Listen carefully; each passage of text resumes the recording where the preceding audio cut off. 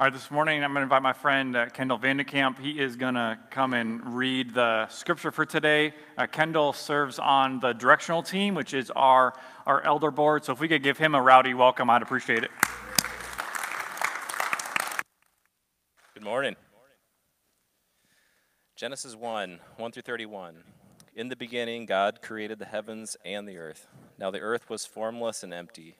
Darkness was over the surface of the deep, and the Spirit of God was hovering over the waters. And God said, "Let there be light," and there was light. God saw that the light was good, and he separated the light from the darkness. God called the light day, and the darkness he called night.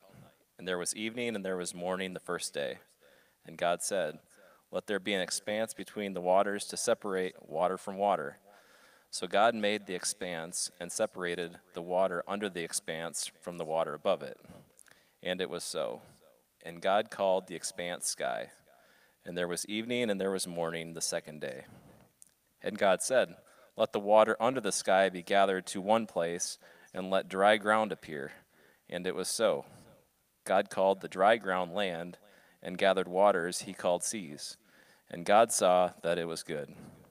Then God said, "Let the land produce vegetation, seed-bearing plants and trees on the land that bear fruit with seed in it, according to their various kinds." And it was so. The land produced vegetation, plants bearing seeds according to their kinds, and trees bearing fruit with seed in it according to their kinds. And God saw that it was good. And there was evening and there was morning the third day. And God said, "Let there be lights in the expanse of the sky to separate the day from the night, and let them serve as signs to mark the seasons and days and years. And let them be lights in the expanse of the sky to give light on the earth." And it was so. God made two great lights, the greater light to govern the day, and the lesser light to govern the night. He also made the stars. God set them in the expanse of the sky to give light on the earth, to govern the day and the night, and to separate light from darkness. And God saw that it was good. And there was evening and there was morning the fourth day. And God said, "Let the water teem with living creatures, and let birds fly above the earth across the expanse of the sky." So God created the great creatures of the sea, and every living and moving thing with which the waters teems, according to their kinds, and every winged bird according to its kind. And God saw that it was very good. God blessed them and said, "Be fruitful and increase in number, and fill the water in the seas, and let the birds increase on the earth." And there was evening and there was morning the fifth day. And God said, "Let the land produce living creatures according to their kinds, livestock, creatures that move along the ground, and wild animals, each according to its kind." And it was so. God made the wild animals according to their kinds, the livestock according to their kinds, and all the creatures that move along the ground according to their kinds. And God saw it was good. Then God said, "Let us make man in our image, in our likeness, and let them rule over the fish of the sea and the birds of the air, over the livestock, over all the earth, and over all the creatures that move along the ground." So God created man in his own image. In the image of God he created him. Male and female he created them. God blessed them and said to them, "Be fruitful and increase in number, fill the earth and subdue it. Rule over the fish of the sea and the birds of the air, and over every living creature that moves on the ground." Then God said, "I give you every seed-bearing plant on the face of the earth, and every tree that has fruit with seed in it. They will be yours for food, and to all the beasts of the earth, and all the birds of the air, and all the creatures that move on the ground, everything that has breath in it, I give every green plant for food." And it was so. God saw all that he had made, and it was very good. And there was evening and there was morning the sixth day. Awesome. Thanks, Kendall. So this morning we are starting a summer series called Tell a Good Story. And here's kind of the heart behind it. The heart behind it is like, hey, let's take some of the stories that are common. If you've grown up around church, like you've heard some of these, some people call them Bible stories. Let's talk about some of those in a context other than Sunday school. There happens to be a lot of those stories that don't get a lot of attention from the front once you kind of reach a certain age. And so we've kind of gone through and chosen a whole list of stories that we are going to be going through this summer. I will tell you that I have 5 summers planned so far. And so we're not going to be able to get it all done in one summer. So if you come to Invitation for the next 5 summers, we're going to be doing these stories, all right? So are you excited? Great, I can tell that you're very excited. I can't stop. Yeah. So what we're going to probably get done this summer is probably just Genesis and Exodus, because there's just so many amazing stories, and we wanted to start with this one. We wanted to start with a picture, God's first impression to humanity, like his first revelation of the kind of God that he is. Like we're told in this narrative what? That the world, the earth is what? It's formless and it's empty. If you read it in Hebrew, it's this phrase, tohu wabohu, formless and it's empty. And if I had to take the 31 verses of Genesis chapter 1 and I had to boil it down in 3 words, here's the words I would choose. I would choose chaos. And then I would choose order. And then I would choose satisfaction. And God is not the only one who has witnessed chaos, and then who has brought order, and then who has stood back in satisfaction. Has anyone ever done laundry before? Right? There's chaos by the washer and the dryer, right? And then you bring some order to the chaos by the washer and the dryer, and then you're satisfied because everything has folded and you get 18 seconds of freedom until there's more dirty clothes in the house. I think there's those of us who have experienced this with our garage at home. Like the garage there's insanity. Demons are living in the garage that have just created this mess in there. And you go out there and you pull it up and there's leaves that didn't make it to the dump. There's toys everywhere. There's tools strewn about. And after 90 minutes, you've made some order in where there was chaos. And you step back and you're like, yeah, it's good.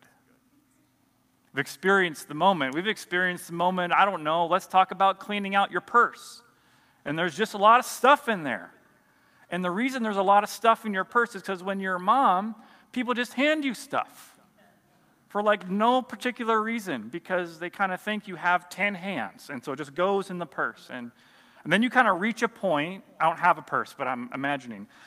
You kind of reach a point where you're sort of done carrying around all the extra stuff. So let's take this out. Let's like go through it. There was chaos and order. And then it's like, oh, that is just a lot better. We could talk about playing with Legos.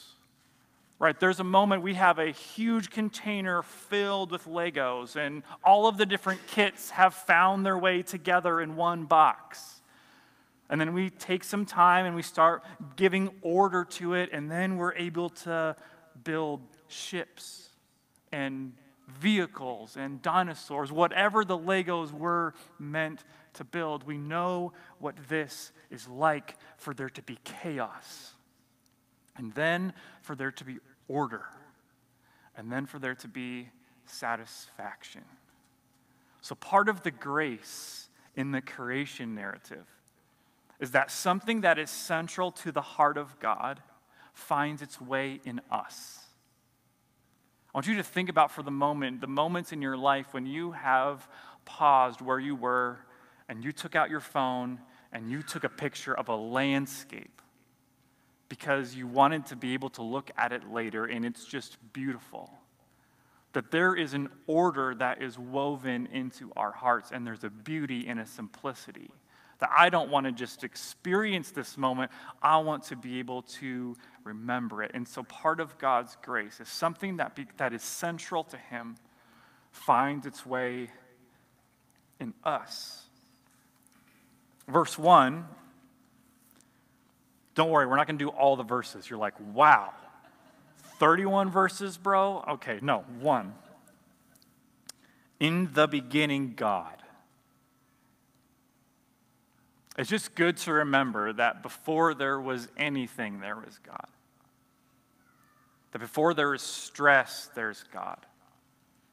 Before there's cancer, there's God. Before there is anger, there's God. Before there was worry, there was God. Before there was grief, there was God. Before there was conflict, there was God. And God is present in the tohu wabohu, in the formlessness and the emptiness. My goal is to say tohu wabohu as many times as I can today, if you're wondering. In the beginning, God created the heavens and the earth. And so in one verse, we have an identification of the Creator. That God's the one who created, and it's the explanation of the origin of the world. My favorite thing about verse 1 is it ties God's work in the past to God's work in the future. And what separates Genesis 1 from other creation accounts, because we have, well, the world maybe came to be this way, or the world came to be this other way over here. What separates Genesis 1 is that it takes work for God to bring it about. Like it takes effort for God to bring it about. It takes sweat for God to bring it about. Well, how do you know that? I know that because God rests. So it takes effort and work. And what I love about that, you might think, well, doesn't that diminish God? I don't know if I want to serve a God who has to work. I want to serve a God who can just snap his fingers, and it is. And what I love about that in the text, church, is it doesn't diminish God, but it elevates work. That there's a holiness to the work that God has given us to do. So no matter if you are working inside the home or outside the home, there's a holiness to the work that you have been called to. No matter if you're still part of the workforce or if you're retired, there's a holiness to the work. Because when you are working, you are in partnership with God to take things that are chaotic and to bring order to them. And then to have the satisfaction of seeing it all work together. But this text is complicated. This passage is not concerned with talking to us about the mechanism or the process of creation as much as the power behind creation. It's highlighting God as the creator. Because you come to a text like this, which we find out is a Hebrew poem, and you're like, okay, I only have 17 questions about how this all happened. One of the questions that comes up, verse 3, we see that God says, "Let there be light," and there was light. Amazing. That his voice spoken in the darkness brings light. But then, go to verse 16, and it says that God made the sun, the moon, and the stars. I feel confused. Because in verse 3, it said that he made the light.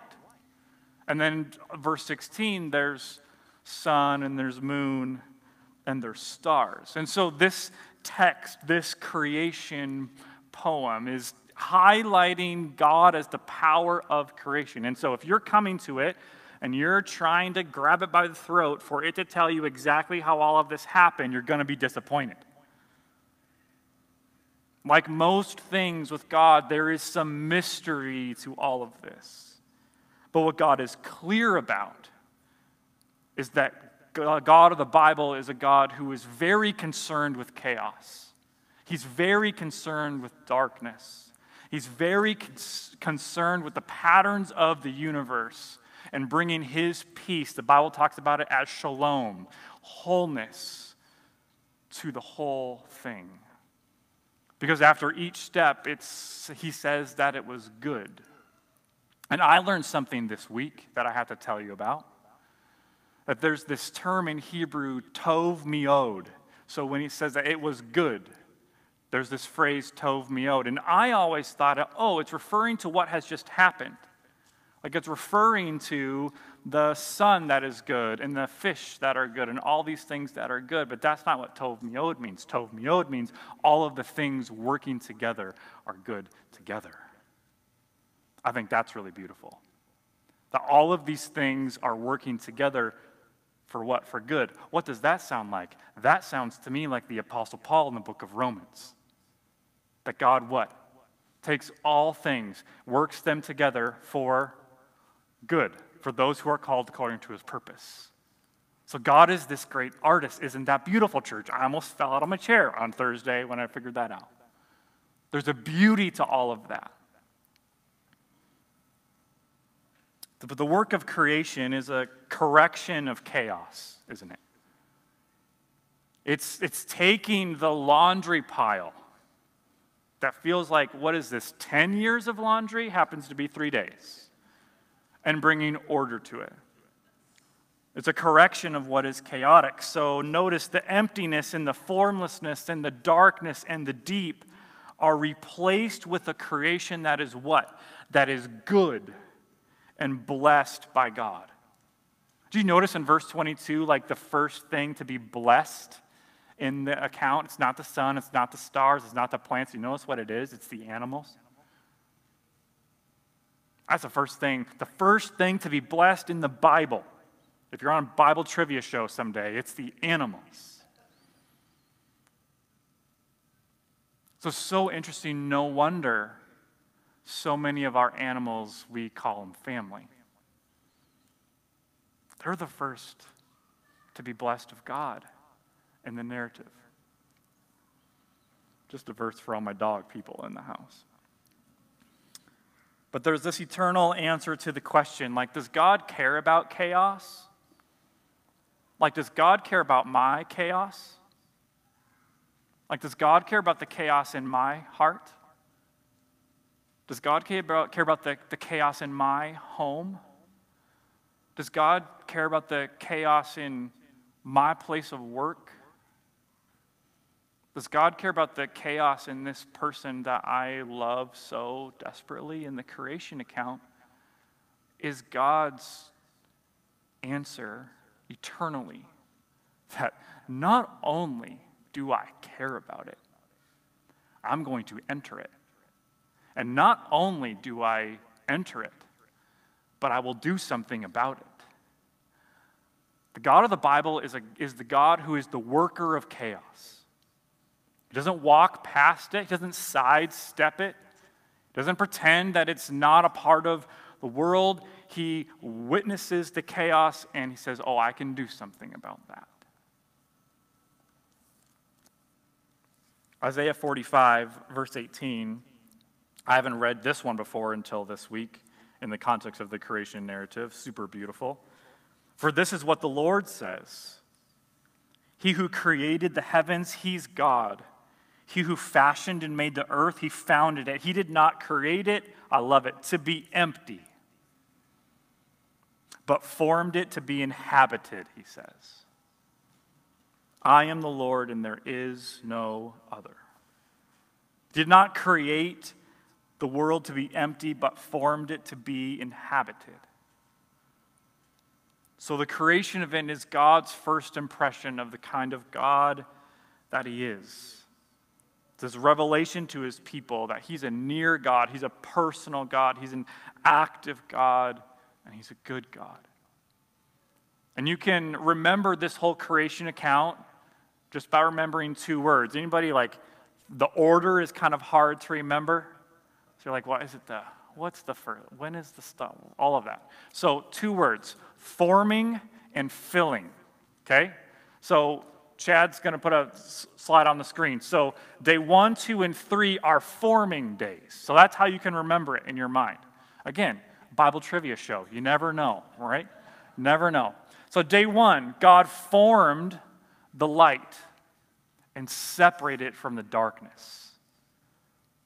Like, what a beautiful God we have, right? That he enters the darkness, but he's going to separate the light from the darkness. Like, the light and darkness are not destined to live in the same house. They're not destined to live together. And then day 2, God forms the sky.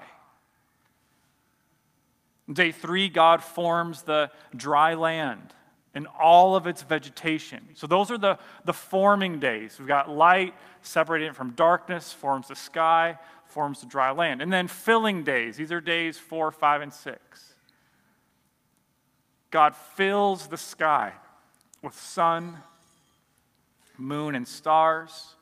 And then he fills the waters with fish and sea creatures, and the sky with birds. Day 6, he fills the land with mammals, reptiles, and humankind. So God is former and God is filler. That's how I remembered it in seminary, so hopefully that's helpful to you. And in the early verses of the scriptures, it's so interesting, like the tohu wabohu, like the formlessness and the emptiness. Like the world could not support life in its current state. It didn't have sky. It was formless and empty, and we hear that darkness was hovering over the spirit of the deep. But God's voice changes what's possible. God's voice changes the current state of the world, and he brings a new way of looking at things. And today, I just need to tell the church, like, I recognize that you may not love the current state of your life. Like, there might be some circumstances that you are in today, and you're not, it feels not very ordered, it feels sort of chaotic. It feels a little bit formless, and it feels a little bit empty. I just want you to know that the God of the Bible is a former and a filler. And he is going to work to bring order to the chaos. That's who he is. That's his track record. Like, how do you know, like, who somebody is? Like, how do you know somebody's character? Look at what they've done. Don't listen to who they say they are. Watch who they are. And in the very first page of Scripture, God, from his throne in heaven, is a God who's saying, I know that there's chaos, and I enter it, and I'm going to bring order to it. Because I'm not going to let this world that I have made continue to exist in its current state. And can I just tell you, God's not going to allow us to live in our current state either?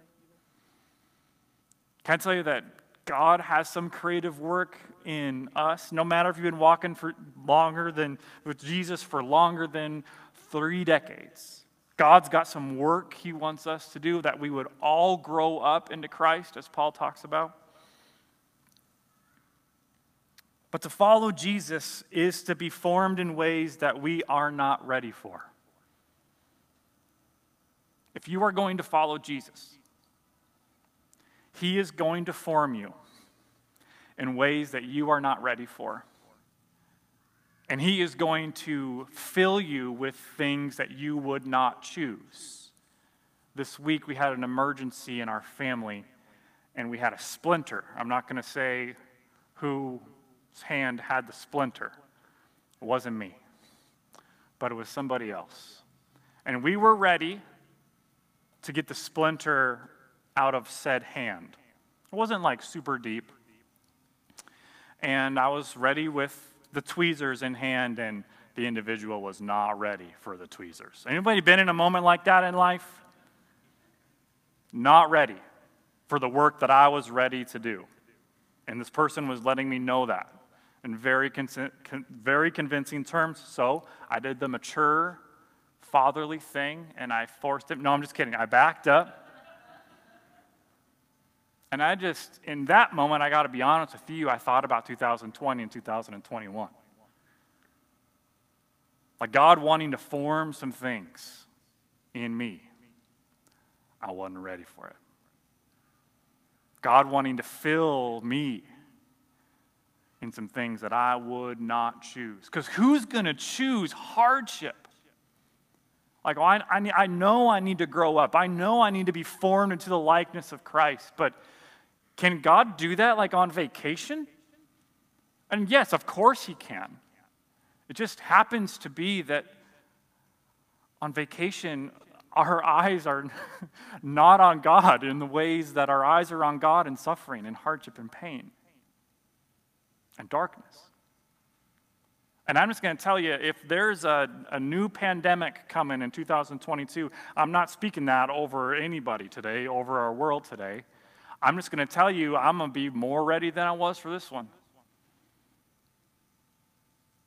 A lot more ready. But this year has been trying and it's been testing. But there's also been gift in it. Because God has formed and has filled us. I think we could pass this microphone around today. The introverts in the room are like, oh no, please don't. But we could tell some stories of some ways that we have been formed in the chaos. Ways that we have been filled in the darkness. And in that way, it's gift. We wouldn't choose it tomorrow. But we also are not rejecting the work of God in it. So to follow Jesus is to be formed in ways we are not ready for and filled, having our hearts filled with what we would not choose. And why is this? Because nobody sees the chaos more clearly than the Creator does. You know how this works. Someone comes over to your house, and the kinds of eyes you have for your own house, you do not have those same eyes for another person's house, right?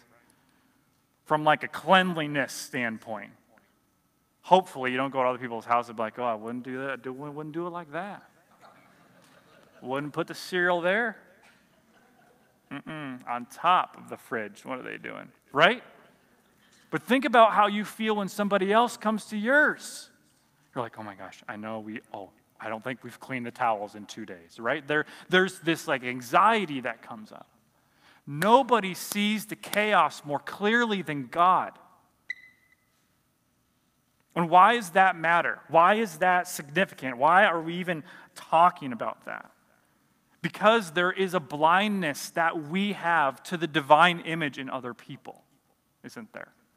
There's this theologian, Miroslav Volf, and he once wrote that I am prone to exclude my enemies from the community of humans and exclude myself from the community of sinners. Let's let it hang there for a second.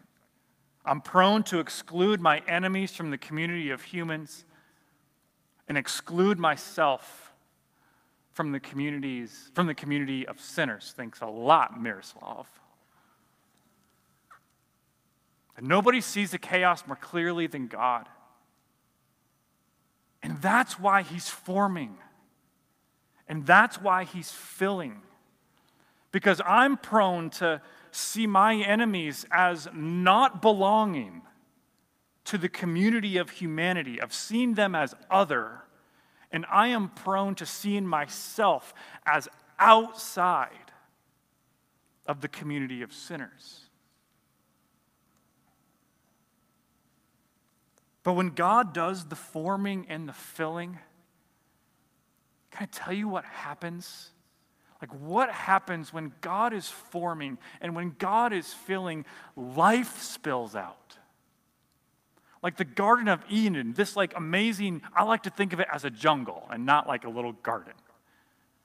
Where there's plants and there's animals. You imagine like the sun rising and the sun setting in Eden, like this perfection. This amazing place. When God does the forming and the filling, life spills out. I'm going to invite the band up as we close this morning. And I want to leave us with this question, and this is the question that grabbed me this week, that I just could not let go of. I wrote it on my cute little whiteboard, and I stared at it for a long time. That when God is forming and filling us, in ways that we do not like. When God's forming us and filling us in ways that do not feel good, in ways that we do not like, in ways we wouldn't choose, is it possible that he is responding to a chaos that we cannot see? And so when you find yourself in that place, like, is it possible when we see the tweezers in the hand of God that he's responding to a chaos that we're not even aware of? It's not because he's cruel. It's not because he's angry. It's because he's good. It's because he's faithful. Because he's the God who's going to take chaos and he's going to bring order. And then there's going to be this satisfaction. Oh yeah, Dave, that thing has changed in you, and I call that good. I call that good. Because the version of Dave 365 days ago and the Dave of today look different. And God says, oh, I call that good. Because I shaped the chaos. And I formed and I filled. So as a community of faith, I don't want this to be a place where we run from that. Where we run from God forming and God filling us, even when it hurts. Because when God forms and God fills, life spills out. And I think if we all as a community have a focus on growing up in all ways into Christ, I think there's going to be life that's going to come to people that aren't even in this room. So we don't want to reject it as God's judgment on us. Could we receive it as his grace? Because, can I just tell you, I can't even see the chaos present in my own story. There's a blindness I have to it. It's why I need God. It's why I need the scripture. It's why I need community around. There's blind spots for a reason. So I'm excited about this series this summer. What an incredible 31 verses at the beginning of the Bible. Oh my goodness, I don't think I learned all of this in Sunday school, so thankful to have the opportunity to do that. But church, I'm just going to ask that you would consider this today. Some ways that God's formed you and filled you in ways that, yes, have been painful and maybe are currently. But to think about it in terms of God responding to a chaos that you can't see. We pray, God, we're thankful today for your goodness and grace and faithfulness to us. We praise you, Creator, for the origin of life. We praise you for your redemption that you have made possible for us. We praise you for the place that we have been given in your family, in your kingdom. We thank you for the two gardens of the Bible. We thank you for the garden where you created. And we thank you for the garden where the tomb was, where you created again a way for us to be together with you. And so, God, we are people who live between the gardens in these days. Understanding of the chaos of where we have come from and understanding the hope that lies ahead for us. Would you help us, Holy Spirit, to not fight you when it comes to being formed and filled? And instead, would we have an understanding that when it's painful, when it's hard, when it's not what we would choose, would you help us to see that it's grace?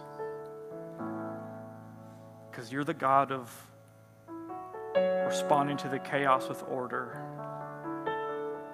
and responding to the order with deep satisfaction that these are my beloved children.